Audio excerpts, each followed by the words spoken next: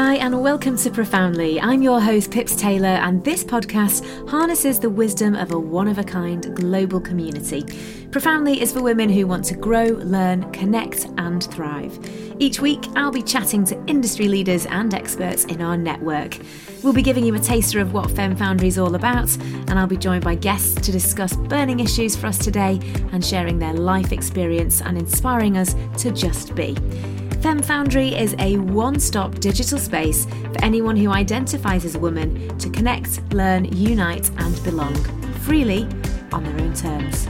With this podcast, we'll be bringing our leaders to you, sharing industry expertise, personal stories and advice to help you navigate every element of your life, from the professional to the very personal.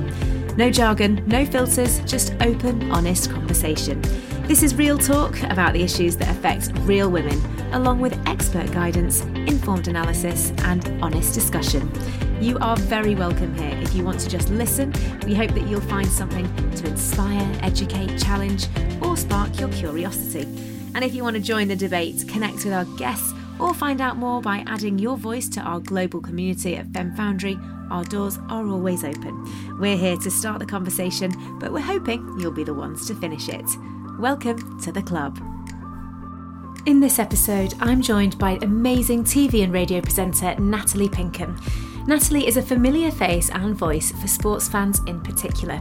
She's presented everything from the Highland Games and Goodwood Festival of Speed to the European Poker Tour, but she's best known as the Formula One pit lane reporter for Sky Sports. Earlier this year, she became the first woman to commentate on a Formula One session on British television when she led Sky's commentary of first practice at the 2021 Bahrain Grand Prix. Trigger warning, this episode includes discussion around miscarriage and baby loss. For support on any of these issues raised today, please visit tommys.org. Natalie speaks candidly about her experience of pregnancy loss and losing a twin. Natalie is a mother of two and a patron of the charity Hope and Homes for Children that she became involved with after what she describes as a life-changing encounter with a little girl in a Romanian orphanage, and she'll be sharing the story behind that encounter and where it led her, as well as some fascinating insights into the world of F1 and much, much more. Natalie, welcome to Profoundly. Thank you so much for coming on Profoundly. You are iconic on the Formula One scene, Natalie. You've been there and grafting for so long, and it's brilliant to see such a successful woman on the F1 scene. Have you always had such a big love for motorsport and for F1? Well, funnily enough, I actually only started enjoying it because I wanted to hang out with my big brother Sam. So Sam was always into it and he loved cars and he used to take them apart. I remember having this old scrappy old car that was like literally on the scrap heap, and he would like tinker away with it and I would sit and watch him do it. And then he and Dad would talk about F1, and Mum and I sort of lent in and started getting involved in the conversation. We found it's a really good bonding exercise as a family to watch sport together. So we watched Formula One, Rugby Special and Ski Sunday. That was appointment to view television growing up, and the athletics. But these were the things that structured our weekend, and it meant spending time together as a family. And then it kind of grew from there. And then when I got offered the job as a pit lane reporter for BBC 5 Live, my brother nearly fell off his chair because he was like, hang on a minute, you are nicking my dream job right there. And then he sort of lived vicariously ever since. He loves it. And he gets to come to some of the races. And, you know, it's the second best thing for him to have a sister that does it. So obviously the sports industry in F1 has been really affected by the pandemic over the past 18 months. How's that been for you? It's been a really, really interesting and insightful exercise into the sort of mechanics of our sport. It's been hugely impressive. I've been really proud of the way that F1's conducted themselves. To go racing at all in a pandemic, because if you think by the very nature of what we do, we are a 1,000-strong community that is going to every corner of the earth. So we're the worst nightmare for coronavirus. If one person in our camp gets it, it spreads like wildfire. I say I can't really take any credit for it, but they were able to develop a sort of infrastructure which protected both ourselves, the drivers, and the fans. Obviously, we had to go behind closed doors for a long time, but it was better than nothing. Yeah, Formula One have been incredible. And I think also it goes to show that when the greatest minds in in engineering can collaborate, great things can happen. I mean, everyone's kind of associates Formula One with glamour and parties, and that's all gone. I mean, that's well and truly out the window. You can't even get a cup of tea in the paddock at the moment. No. It's a bloody nightmare. So when we were in Spa, anyone who's listening who watches Formula One will know that Spa was a complete washout. It was torrential rain for the whole weekend. And but we weren't allowed to go into any of the motorhomes. Normally, like pre-pandemic, we would like wander in, have a nice cup of tea in McLaren, have a bit of pudding in Ferrari. You just go up and down the pit lane, eating, drinking, talking to your mates. We can't do any of that now. So we couldn't even find shelter. We just stood under umbrella for 8 hours for live broadcast. Wow. What I also really love on the broadcast side is like you can see all the behind the scenes properly, and you see everything as it's happening, and it's like they're in their zone, but it's presented to us as in such an entertaining way. It feels like it's proper behind the scenes stuff. Yeah. And I remember when I first started in the sport, I was always very conscious about where to stand, and I kept thinking, I'm walking in and out of other crew shots. So like I'd be like, oh no, I'm so sorry, just walked into the back of the German shot or whatever. Or I'm just wandered into French television broadcast. It doesn't matter. That is part of the thrill of it. And as you say, I think to be able to bring that to viewers is an honour, a privilege, and something that I love doing because it's proper finger on the pulse stuff. And I also think about it when the drivers are just about to immerse themselves in the cockpit of the car and go racing. We can stick a mic in there and just talk to them. I mean, what other sport can you do that? Just I imagine like what is going through their heads when they're, do you know what I mean? When they're about to do they're that. They're probably thinking, please don't come and interview me. I hope that annoying girl doesn't come up with their mic. Hello, it's only me. Only me. Do you know, quite often, because I have asked them all that question, and it's quite a meditative state. They kind of want to go into a zone, and they quite often listen to music. If you think about what they actually do, it's superhero stuff, isn't it? Yeah. And they go at extraordinary speeds, and the risk versus reward thing is ever present. Now, this year you became the first woman to commentate on a Formula One session on British TV on Sky. It was the Bahrain Grand Prix 2021. How did that feel? Well, it was really out of my comfort zone because I love to talk about F1 in the sense that I like to sort of be a conduit for the fans. And I think what I was doing was panicking that I was having to step into Crofty's shoes and be an actual commentator and emulate his craft, which, by the way, he's, honed over 20 years. So very difficult to do. And then I quickly realised that actually I was just bringing something slightly different, hopefully, to it, and asking layman's questions in a way of the two former drivers that are alongside me in the commentary box. So you are building the picture and the narrative for the race, which is going to happen a couple of days later. And it's been brilliant, though. I mean, I do remember going to Imola only a couple of races after Bahrain, and I was with Anthony Davidson and Damon Hill. And Ant is one of my best friends in Formula One. He is just a joy to be around, as is Damon. And Damon's obviously a world champion. And, I was thinking I couldn't be in better hands here. Everything's going to be great. And I could hear the director in my ear go 5, 4, 3.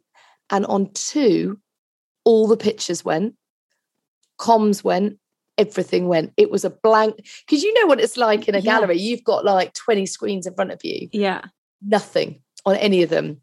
So what happened? Turns out that a local Italian engineer had drilled through a fibre optic cable circuit and cut off everything. Ant was like, what could possibly go wrong with this? And literally he's like mouthing, what just happened? Yeah. And I'm going, I don't know. I was like, and I thought, well, I've just got to carry on talking because I thought, well, I must still be going out over British television. Yeah, potentially. And so I just carried on talking, but I didn't have any pictures to go by. So I had no idea what I was talking about. But more seriously, it cut everything on the pit wall. So all the teams couldn't see where the drivers were on track, and 2 of the cars crashed. Oh, God. Because they weren't able to say, Sergio Perez is up ahead at the next turn.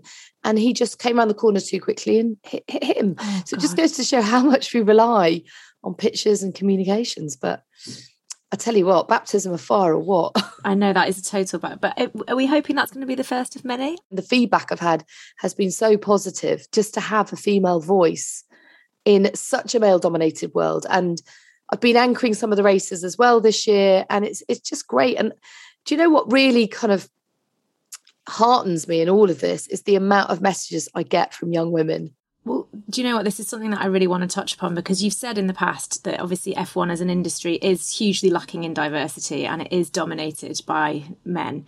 Do you feel like this is changing? I can't take any credit for it, but I do feel a huge responsibility to leave the sport with more women in it than I found it. And that won't be hard, because there really weren't many, and it's getting marginally better, but we've still got a long way to go. I mean, the stat is something astonishing, like 88% male and 91% white. Wow. And that is just in 2021. That is not acceptable, is it? Are you, I mean, obviously, I know you've been working within the sport for years, but are you kind of conscious of the fact that you're the only woman? Does it bother you? So I would regularly walk in at race weekend and only see one other woman in the room, and Wow. 90 men. And that's very common, but that's not reflective of our audience. And that's the big issue that I have, is that, we have to be relatable on screen, and we have to be relatable within the sport. I'm talking team principals, I'm talking in terms of the press, the drivers, catering, PR, engineering, mechanics, aerodynamicists. Every element of the sport has to have a representative amount of women in it, and people of different ethnic backgrounds, because it's not good enough. And our audience is saying otherwise. We have something like a 45-55 split in terms of women versus men who watch the sport. Wow, that's huge, isn't it? And yeah, it really is. You'd hope that would be reflected in, on and off screen. What do you think? What can the industry do to make it more diverse and to be more representative? Well, I think at Sky we do have a responsibility to speak up, to make the sport feel more accessible for women. So I think it's all about perception. I think there aren't that many little girls out there that think STEM subjects are for them. I don't know why, but they think, well, actually, that's what boys do. And it's just not the case. We need female brains in this sport because they offer so much. I'll give you a great example. There is a strategist at Red Bull called Hannah Schmitz, who is brilliant. And she's just had a baby. And she just came back off maternity leave. And at the 70th Grand Prix, I mean, it was a silly title, but we basically had 2 Grand Prix at Silverstone last year. And Max Verstappen won it. And he won against the odds because the Mercedes is a quicker car, but the Red Bull of Max Verstappen actually took the checkered flag and won the race. And it all came down to Hannah's strategy. Wow. And everyone has said you should start the race on the medium softer tyre, which was the quicker tyre. And she said, you know what, why don't we go against the grain, try an alternative strategy? And it worked. And it was a masterstroke. And it was a woman behind that decision. And I loved it because she was able just to bring in a different perspective. And she swears that the reason she's able to is because she is a working mum. Yeah. But then it's down to us as broadcasters to tell her story, to show other women that this is a viable, accessible career option for them. And it's the environment in which they can thrive. I mean, obviously, if you were, you being one of the only women, was there any recognition from the industry at that point that you were an only woman? Was there any support for you? Or were you just kind of expected to kind of get on with it? I think probably more the latter, if I'm completely honest. You're just sort of thrown in and told to get on with it. But that's kind of quite a useful learning curve for me, in as much as, it's that sink or swim feeling that you have to embrace, I think, probably in any industry. And it's what toughens us up and makes us work harder and be better. Are the women in motorsport kind of organisations and group bodies that are supporting everyone who's working within the industry at the moment? there's a body of girls called Females in Motorsport that literally message me after every race going, go on, girl, we're with you. And I love it. It does energize you. It's and often when you've just had after the weekend that we've just had, it was a cold, wet, miserable race in Turkey, and I was knackered and I'm really missing the kids. And I was thinking, I often have these little wobbles where I'm like, am I doing the right thing? Working as I do, you have guilt as a mother that you're not doing a good enough job as a mum. And then you have guilt that you're not doing good enough job at work. And then I got this message from this lady saying, do you know, my daughter was watching F1 today and she saw you. And actually she just asked me, Mummy, can I go and work in F1 now? And she's like sort of 8 years old. And I thought, that one message was enough to really buoy me and take me through the rest of the weekend. So I just think women supporting women is so crucial, but we do also have to have the support of men. And that is happening increasingly now, I'm proud to say. There's a lovely woman who's head of communications at F1 called Ellie Norman, and she's really passionate about driving diversity within the sport. And then the likes of Lewis Hamilton, when you talk to him, he's like, look, I'm not just talking about ethnic diversity, I am talking about gender and sexual orientation diversity. We have to be able to feel an inclusive environment for anyone who's got the brains and application to want to work in the sport. I mean, obviously, we've touched on this. You're traveling an awful lot with work. You're kind of at races every week in different countries, and having a job that involves lots of travel can be really challenging. How have you made it work? I think I'm really lucky that my husband is incredibly supportive of what I do. So there's total parity in our relationship. He recognises that my job is as important as his. I also have great support from his mum and dad. They're always here when I'm not. So the kids feel secure and safe and comfortable with me going away. And then I think it's just important to instill in your kids that you'll always come back and that you're only away for a handful of nights at a time. And that when you are there, you're fully present and you're theirs. And the phones go down. Have they been to a race? Yeah, they've been to loads. And actually, when I first had Wilf, I took him to all the races with me because my mum came and we decided that we were going to treat this as a unique bonding opportunity. So she would bring him. They would have granny and grandson time while I went to work. And then in every evening we'd have food together and we'd go on a bit of an adventure around whichever European city we were in. And it's lovely. Mum made me this massive scrapbook of it, Wilf's wonderful tours. Oh, that's also such a nice thing to do, but also being able to actually do that and putting measures in place so more women can do that, and that's seen as a normal thing rather than as something that's I don't feel I could do that. So I'm really pleased that you kind of made that happen. 100%. And it's so interesting because, it wasn't easy. It isn't easy, but it is doable. And that is definitely something that I want to shout from the rooftops about. And the more we do it, the easier it will get. There will be measures in place. Now, you have a really successful podcast called In the Pink, where you speak to a cross-section of people about what makes them tick. So you've spoken to people like Richard Branson, Jenson Button, the lovely Fleur East. Have you found any commonalities amongst these successful guests that does make them tick? Oh, good question. I've sensed a kind of can-do attitude in all of them and a spirit of adventure. There is a kind of a certain aura about each of them that is kind of infectious. You want to talk to them. And I think that's kind of why I set the podcast up, was because I love people and I just love meeting different types of people. I mean, honestly, it's aside from having kids, I think it's the best thing I've ever done. I've just really loved doing it. I haven't done one for a few months now because I've been doing an F1 podcast that's specifically, every week called F1 Nation, which is much more technical and it's much more, but I want to get back to the people because that's, really ultimately what life's about, what Formula One's about, is understanding the humans behind the sporting success.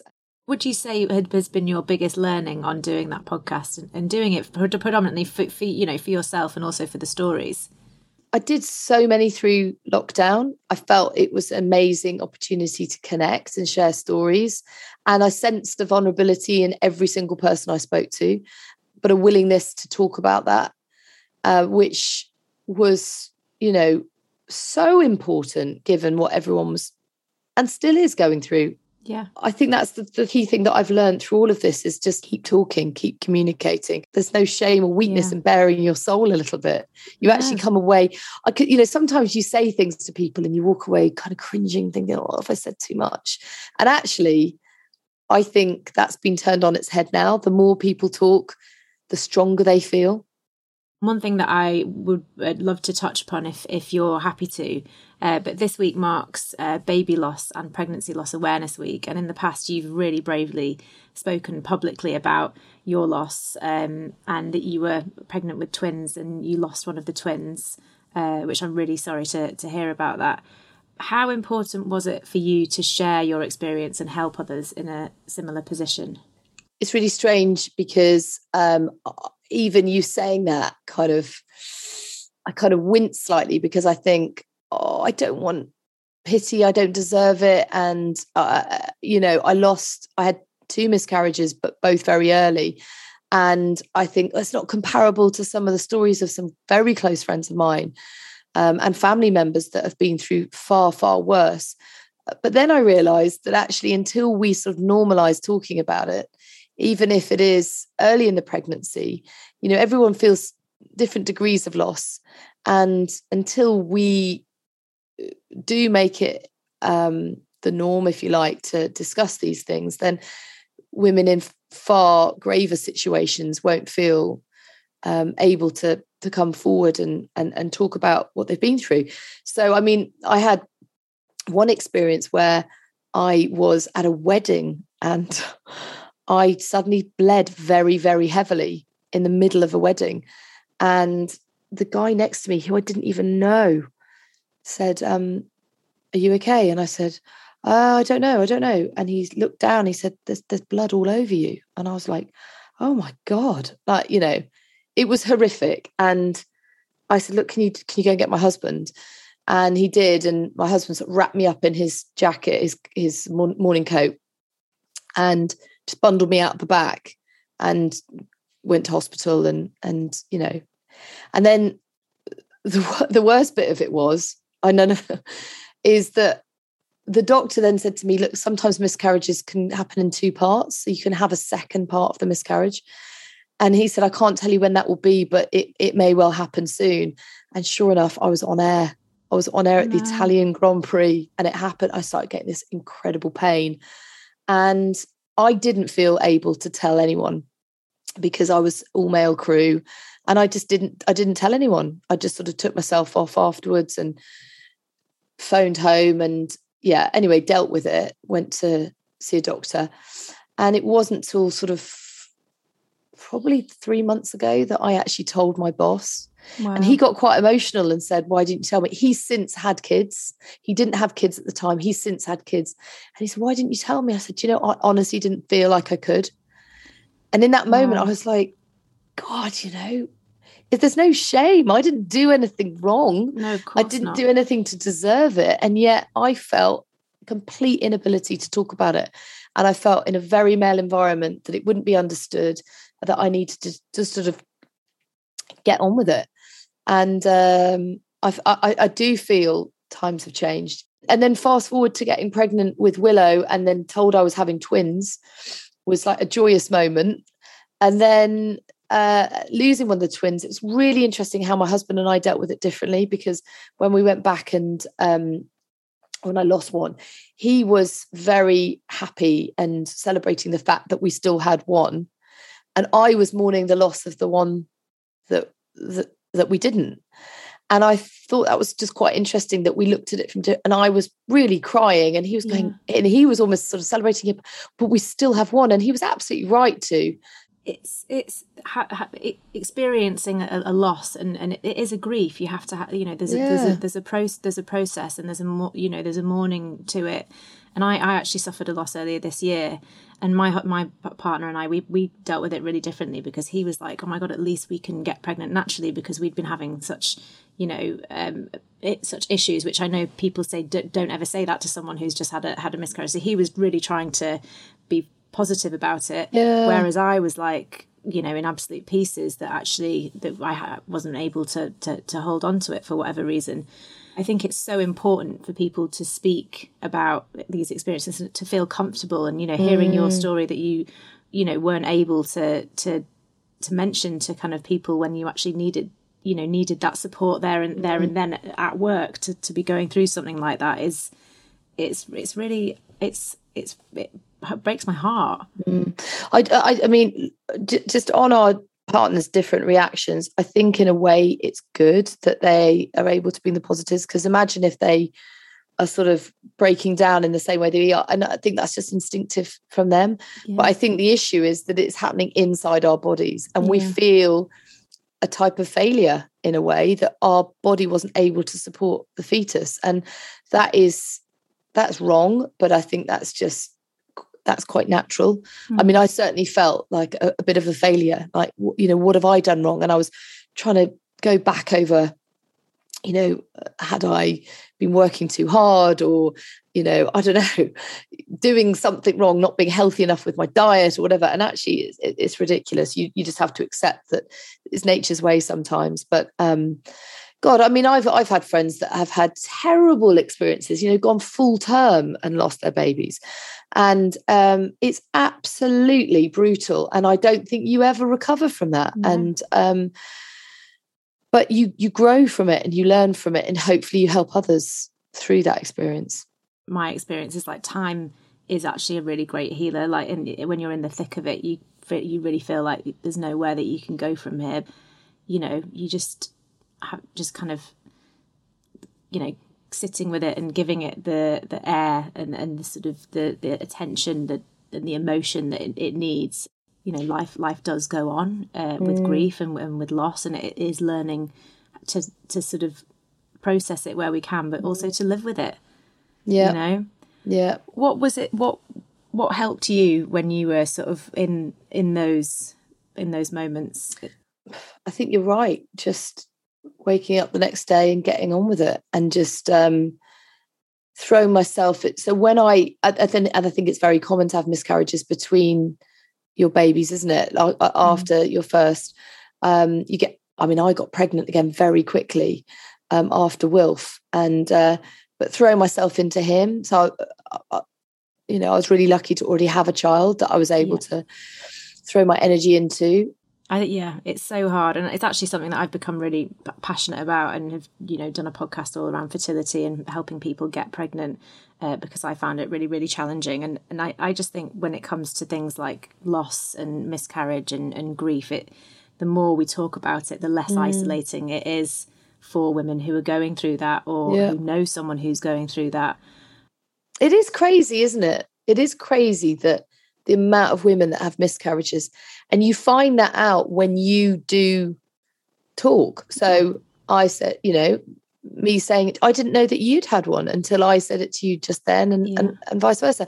And the amount of my friends that have had them, and I go, why didn't you tell me? Well, there's enough else going on in the world. As we all lead busy lives. It's just something you have to get on with. It shouldn't be. I think I want to sort of try and change that and use my experience and talk about it and hopefully normalize it. So brilliant. If anyone is listening, there will be a link at the end of the episode that I'll do for where you can find help as well.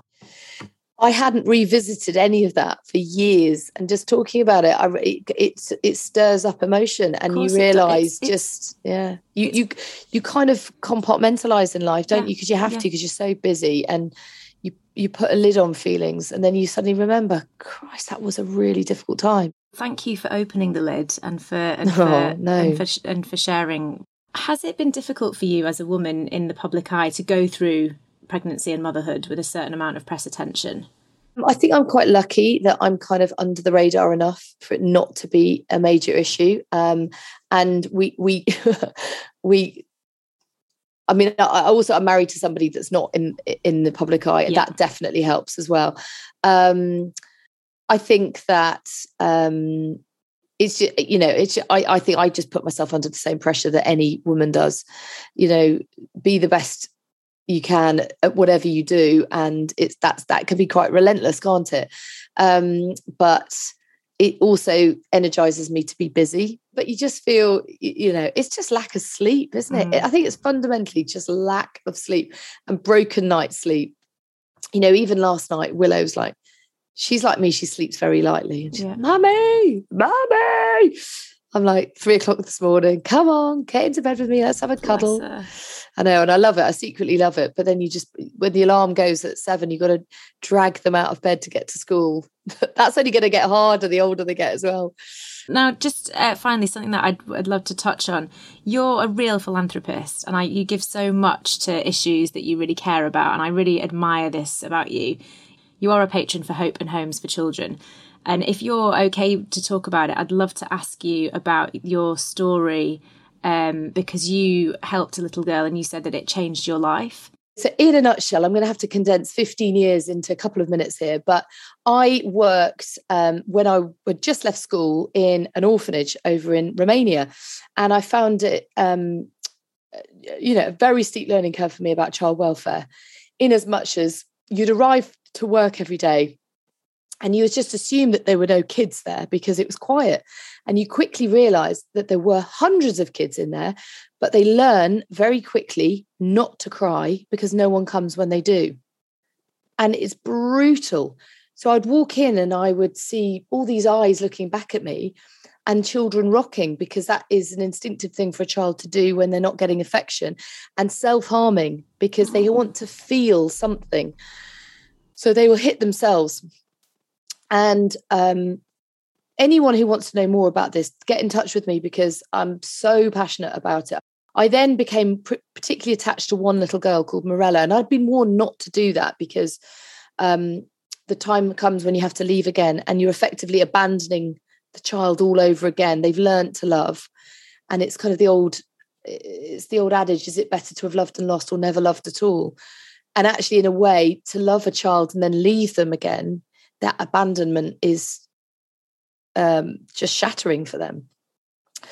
But I did bond with her, and then I went away for about 10 years and was plagued by this niggly sort of guilt that I hadn't done more. I would send money, but that was about it. And in the end, I persuaded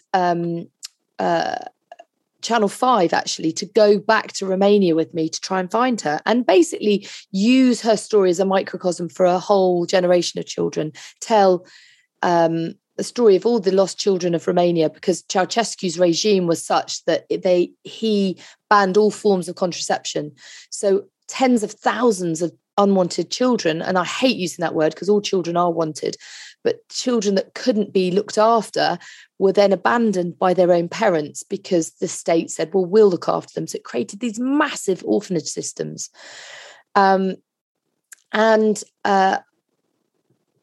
They were sort of considered to be the right answer because it was a roof over the head and 3, roughly, pretty awful, but at least meals in their bellies every day. And so all these parents were believing that they were selflessly giving their child up for a better life. And actually what they were doing, condemning them to institutional care, which is far, far worse. And there have been studies that have shown that a lack of love, it's really all a kid needs, will make the brain actually shrink and life skills diminish. So when I did eventually go back with Channel 5 to look for Morella, I found her to be completely different to the child that I had seen 10 years before. So she couldn't walk, she couldn't talk, her hands were clawed, her head was slumped. She had been basically stripped of the life skills that she was building as a 2-year-old, a healthy 2-year-old. They were basically able to prove from this study that a lack of love, neglect, is the most damaging thing that will ever happen to a child. And, if you ask a kid what they want, it's a family, it's a structure, it's a sense of belonging, which is stripped from them by these orphanages. They didn't have any belongings. They had to rotate clothes. They had to shave their heads. So they had no identity and no sense. Yeah. So anyway, very, very long story short, I leveraged my position in Formula One. So I went to people like Pirelli, Ferrari, McLaren, and they all donated. I became good friends with a guy called Paul Hembury, who was the head of Pirelli, and told him Mirella's story. And he said that he wanted to help me. It actually turns out that he had been abandoned at birth. Gosh. That's another whole story. You could make a movie about his life. He's done so incredibly well. And he was astonishingly helpful. He gave me £25,000 to start this foundation. And then I built on that, fundraised, built a home for Mirella, and adopted her. You can't internationally adopt. So I had to sort of adopt her within Romania, if you like. Yeah. But her story didn't end well, tragically. And it was a sort of grim legacy of the institutional care. And that sounds like an oxymoron, doesn't it? But it's like a contradiction in terms. It's like the care isn't there in the institutions. And that's what I work with Hope and Homes for now, is to find alternatives for children that have been abandoned or orphaned. And that is invariably reconnecting them with their families in some shape or form. Nobody has a truly conventional family. Every family has its quirks. But tragically for Mirella, her digestive system was so underdeveloped from poor diet and neglect that a carer in the home had given her some meat, and she choked on it. She couldn't digest it, and her little heart gave up. And in front of all the other kids, it was just absolutely devastating that we'd worked so hard together to get her out and to get her into a safe place. And 3 months later, she sadly passed away. But I'm determined more than ever to work hard and make this her legacy, make institutionalization of children a thing of the past. And that's what Hope and Homes does. And they do it brilliantly. I'm so proud to partner with them on it. Wow, what an incredible story. And that's also formed quite a huge part of your life. Oh, I'm so sorry that she didn't make it. I know. And you know what? I felt so devastated because I felt like she finally had love. She finally had a roof over her head. She finally had a garden that she could sit outside in, and to be robbed of it only 3 months in. And it was quite interesting because when I went to see her in this little home that we built, she still couldn't talk, but she grabbed my hand and she led me around the house, showing me everything. She knew that it was all about her. She knew. And she was so sweet. She was showed me the garden and her toys, and she must have been 15 by then, but tiny little thing. So you didn't have a birth certificate, so impossible to know exactly how old she was. But the neglect had taken such a toll, and I've never really forgiven myself for not intervening sooner and not coming back into her life in time to truly make a difference. But I won't ever do that again. And I think that, I'll try and teach my kids that this is what we're put on earth to do, is to make a difference to other kids' lives that, don't have the luxury and the comfort of a family, and we're just so lucky to have that, structure and that love and that support network.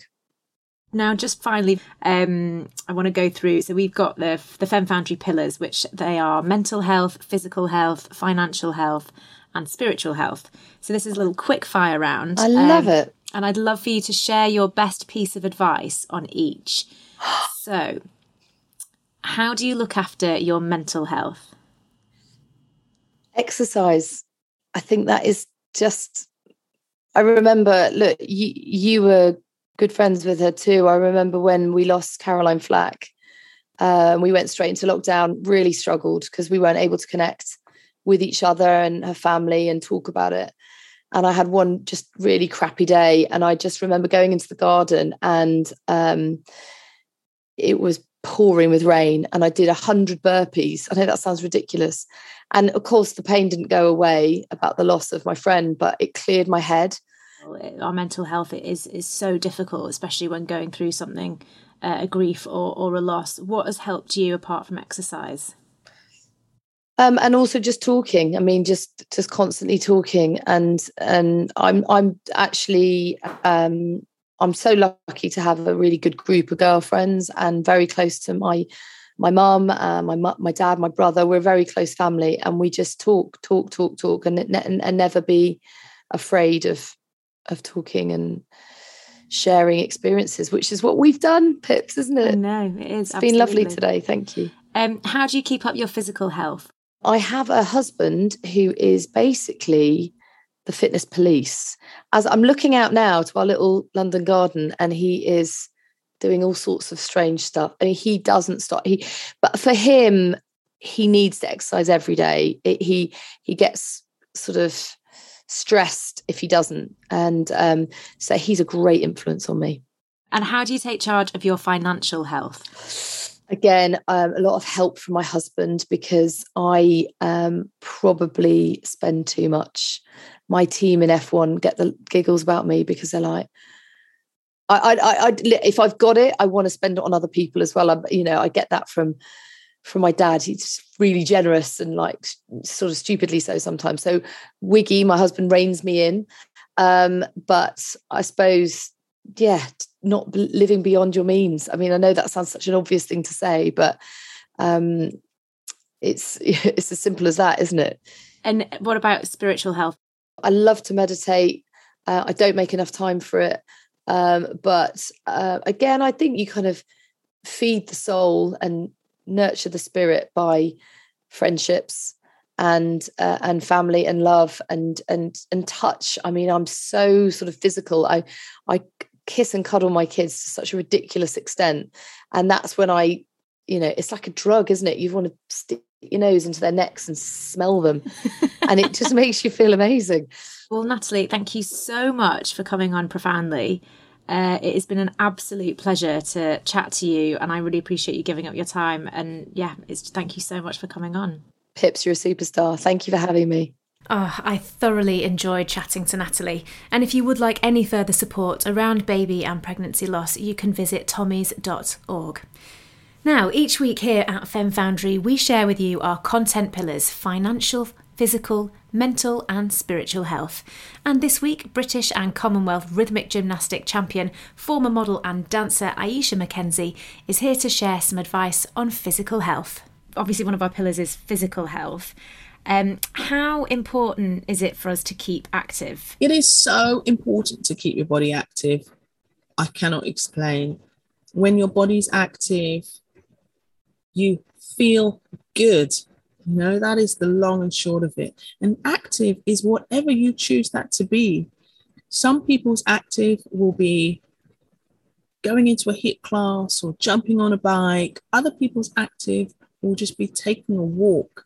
There is no right, there is no wrong. You just want to raise your heart rate up so that your blood is pumping fast around your body, nourishing all of your cells and keeping yourself just feel physically fit. Mm.